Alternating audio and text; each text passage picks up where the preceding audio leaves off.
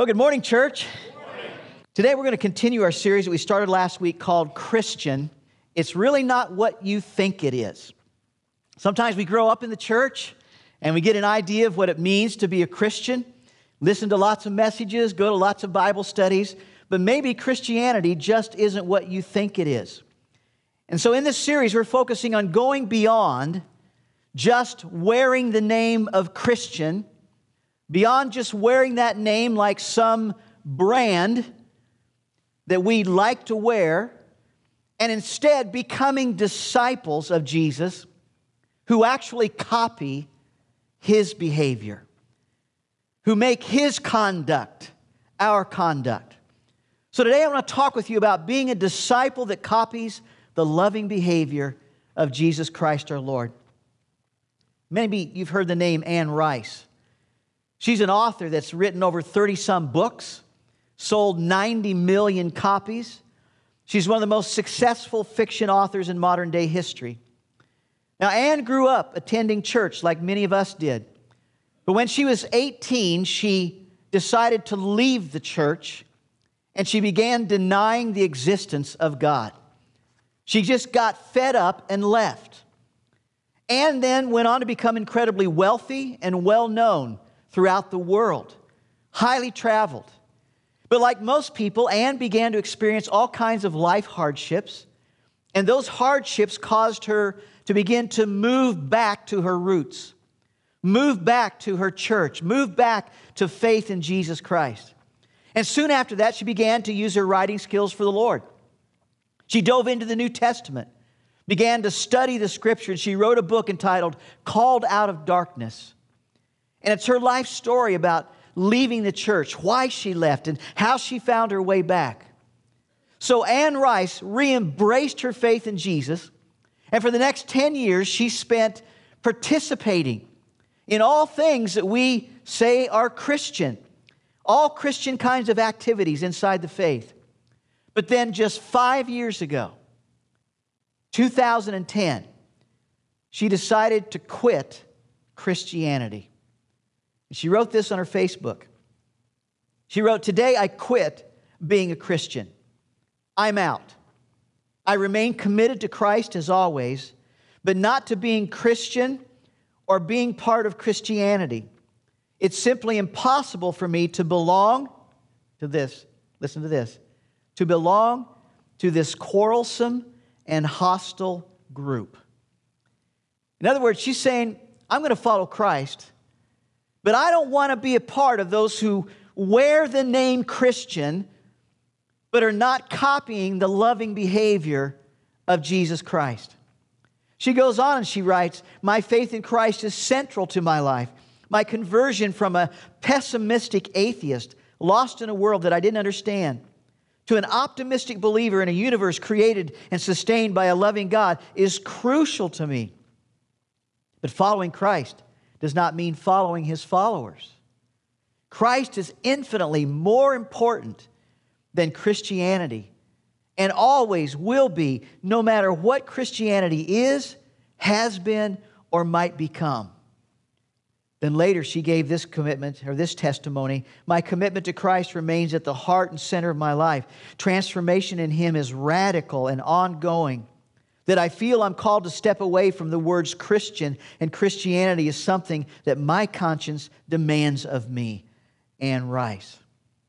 In other words, she's saying, I can't follow Jesus in a way that I understand what following Jesus really means and still associate with the word Christianity. I don't know about you, but as uncomfortable as that is for us to even hear or think about, is it possible that the unloving behavior of Christians toward one another, and maybe towards some unbelieving, non-believing neighbors, has caused some to stay away from Christ? And I believe, yes, it has. Like Anne, could some who associate with you and me really be saying, if that's how the followers of Christ behave, if that's how those who wear the brand name of Christians behave, I'm out.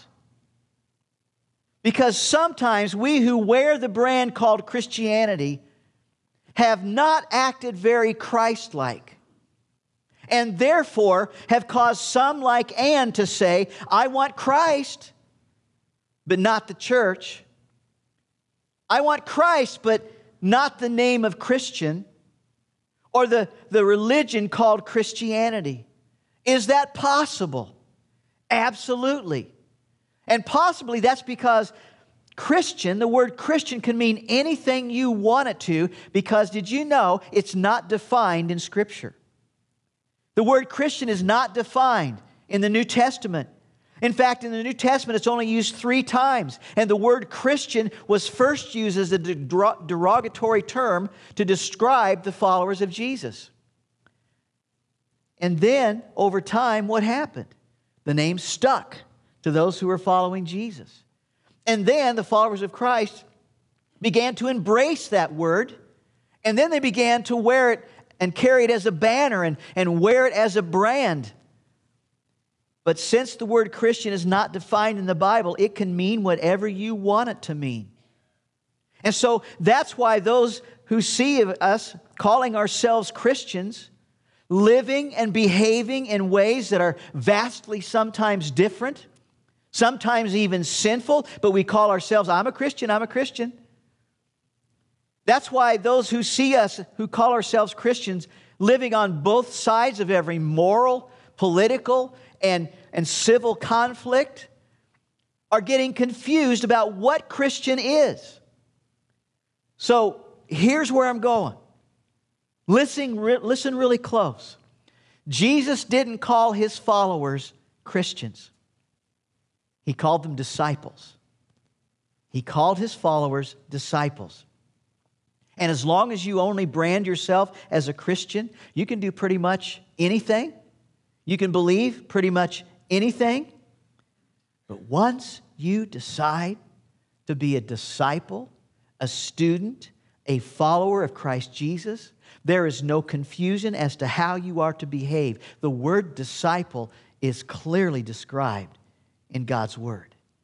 Once you decide to be a disciple of Christ Jesus and begin to live up to all that Jesus Christ calls His disciples to be, it will rock your world, it will change your life, and your whole relationship with Jesus will just begin to soar. So one day, Jesus gathered His disciples together and He said to them, guys, I got a new command for you.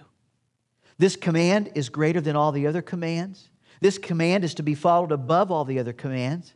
And so He said to His disciples, to those wanting their behavior to match that of Jesus' behavior, He said, here it is. Here's your new command. Look at this. Jesus says, a new command I give you. I, God of the universe, give you. Love one another. As I have loved you, so you must love one another. And by this, everyone will know that you are my disciples if you love one another. So write this down on your outline as we begin. Disciples of Christ Jesus, first of all, follow the greatest command for believers. True disciples, true students of Jesus, true followers, servants of Jesus, those who say, Jesus, you are my Savior, you are my Lord, they follow this command. They obey it. They begin to live it out. Now, most every disciple of Jesus believes this, but nobody can see what you believe. So people are going to know that you're a disciple of Jesus, not so much by what you believe, but by how you behave. And specifically, by how you love one another. Now, when John records for all time this new command of Jesus, he's one of the last living disciples of Jesus. He's now an old man. He's seen the crucifixion of Jesus. He's seen himself taking care of Mary, the mother of Jesus. He's seen the resurrected Jesus, the ascension of Jesus. He's experienced the coming of the Holy Spirit. He's seen Peter preach and 3,000 put their trust in Jesus. And now this old man has seen his fellow disciples one by one persecuted and murdered. One of the last guys left. John's been a part of it all, seen it all, good and bad. And now he's the last eyewitness left. And he, inspired by the Spirit of the living God, writes this, "Dear friends, dear disciples," and he's repeating what Jesus said, "let us love one another. For love comes from God. Everyone who loves has been born of God and knows God." And you read that and you go, "Really, John? How's that working out for you and the other guys? This love one another thing. How's it working out for you guys? They're all dead. They've been murdered. The church is pretty much in hiding. How's it working out? Come on, John. With all the perspective of time that you've had, with all of the things that you've seen and heard and experienced, isn't there something else that we as disciples ought to be doing to get the church up and going and growing?" I know that Jesus meant well with His new command, but are you still going to stick with this love one another kind of a strategy? And what do you mean when you say everyone who loves has been born of God and knows God? Well, in other words, the key characteristic, the key way to know if somebody's really a God person is how that person loves. How well they love one another in the church, outside of the church. And then he goes on and says something that's even more earth-shaking. "Whoever does not love does not know God, because God is love." And if you're filled with God, you're going to be letting God's love flow out through you. Oh, come on, John. I don't know about that. I mean, my pastor is not a very loving guy, but man, can he preach. Amen, church? Man, can he preach. He's not a very loving guy, but he can preach. But John is saying here, no, if he doesn't love, he doesn't know God. Oh, but man, I know this woman who leads our Bible study, and she's not very loving. Nobody really likes to hang out with her. But man, she's got degrees, and man, can she teach. She's got a BA in biblical studies and all this kind. Wow, she can teach. But John's saying, no, if she does not love, she does not know God. Why? Because God is love. And if you're filled with God, His love is going to fill you. And His love is going to flow through you. So if you're really a God-filled person, you're a loving person. The God of love fills you and flows out of you. And so if you're really a disciple of Jesus, you're a loving disciple. You behave like Jesus behaved. You love others. But then you say, wait just a minute, John. I got a couple of more questions. I mean, John, you've tried to live this life of love. You and all the other disciples, you've given it a shot. But how many friends and followers of Jesus has this strategy of loving one another? How many has it cost you, John? John says, I lost count. I mean, John, you know what happened to Peter, right? John goes, yeah. You know what happened to Paul, right? John goes, yeah. And you heard about Matthew being burned at the stake, right? Yes. And you're still saying that God is love? Yes. But how do you know that, John? And John says this. This is how God showed His love among us.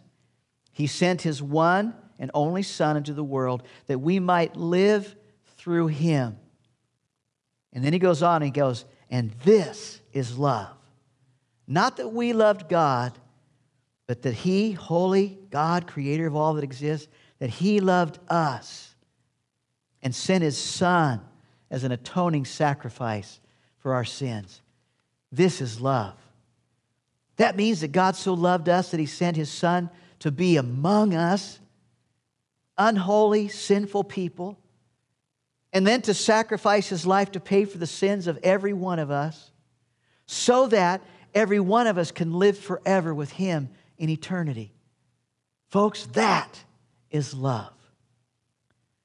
That even though we were sinners, going our own way, doing our own thing, really messing up, God flowed His love down to us, to all of us through His Son, Jesus. That is love. Amen? That is love. Didn't have to do it, but He loved us so much, He did it. Disciples of Christ Jesus, first of all, follow the greatest command for believers. They show the love of God to others. One another in the church. It's not always easy. Some of us are stinkers. Amen.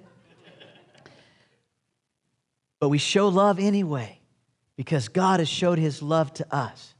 And so that's the first thing that we do. And then second, disciples then change the perspective of non-believers. When we really begin to show the love of Christ and behave like Jesus Christ, loving those around us, whether they deserve it or not, that changes the perspective of unbelievers. And non-believers, when they receive this love of God from believers, they're perplexed, they're confused, but they're still drawn to Christ and His church. And that's why John writes this, "Dear friends, since God so loved us, we also ought to love one another. Since God so loved us, even though we didn't deserve it, we owe it to others to love them just like they are." That's how God loved us, and that's how we're to love others. We owe it to others to love them like God loved us when we were just the way that we were. So if disciples of Christ let the love of God flow through them to others, then people won't feel like quitting Christianity or the church like Anne did. If the disciples of Christ will just live out this one command, then non-believers will be drawn to the genuine love of God. Because everybody's looking for a genuine, authentic love that lasts, that never gives up, that's unconditional. Everybody's looking for that kind of God-like love. And when they see you and me behaving in loving ways toward each other and toward them, they long to be a part of that kind of community.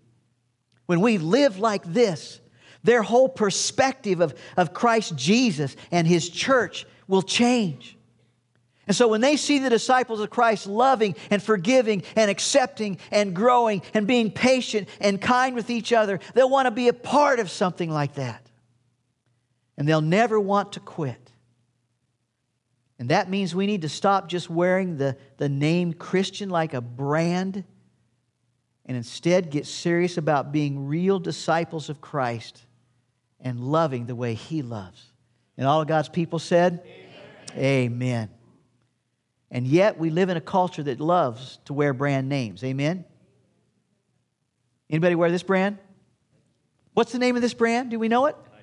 Nike. Everybody knows about the Swish. And in our American culture, we love to wear certain brands. And we don't even need the name written on the brand. We know what the Swish means. And man, we plaster that on us. We wear it, whether it's a shirt or whether it's a couple pair of shoes. We like to wear our name brands. So here's the question. If you're going to wear Nike, are you going to be a runner or a pretender? If you're going to stamp that brand on your chest, are you going to put those shoes on your feet? Are you going to be a runner or just a pretender? Are you just going to just wear the brand name or are you going to run for the name? Amen? Amen. Are you going to run for the name of Jesus? You see, inside the brand name of Christianity, there are a lot of pretenders. Inside the church, there are often many pretenders. There are some inside the church who like to wear the Christian brand. Yes, I'm a Christian. I'm a Christian. Don't go to church but once a month, but I'm a Christian. But they don't follow Jesus' command to love one another. So the question is, when it comes to following His command, are you a runner or just a pretender?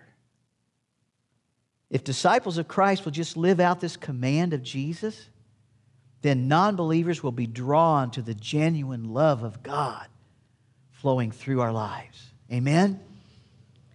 So disciples, they first of all follow this great command for believers.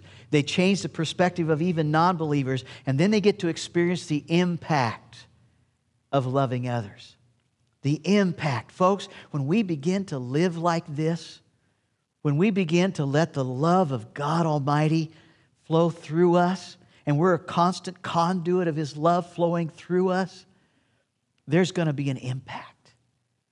People are going to say, I don't know what it is that you have, but I want some of it. I got to know what this is all about. So once again, Jesus says, a new command I give you, love one another as I've loved you, so you must, get the word must, You must love one another, and by this everyone will know that you are my disciples. By this love, you'll have an impact. People will just automatically know that person follows Jesus.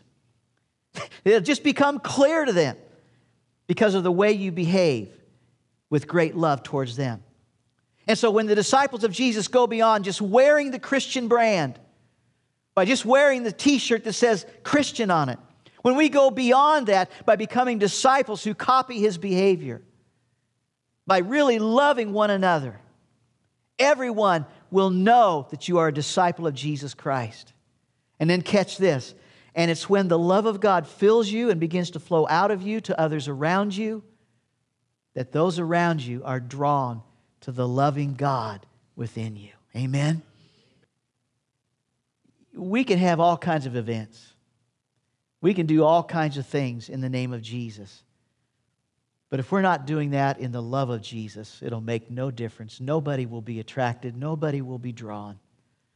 It's only when they sense the love of God in us flowing to them that makes the difference. So here's the bottom line. Beyond just wearing the Christian brand, become disciples of Jesus, ones who copy His behavior. If you want to make an impact with your life, obey the command of Jesus. Folks, as individuals and as a church, let's make a fresh commitment this morning to become not just Christians. Nothing wrong with the word Christian. Anne felt there was. Nothing wrong with the term Christianity. But let's give it some new cred on the street. Amen? Let's truly make a fresh commitment to be disciples of Jesus Christ. So when people come next to us, they sense the love of God flowing from us. Let's pray. Father, help me to go beyond just wearing the brand name of Christian. Help me to truly become your disciple, one who follows your command to love one another, one who copies your loving behavior. Lord, let it start with me. Let it start even today. In Jesus' name I pray. And all of God's people said, Amen.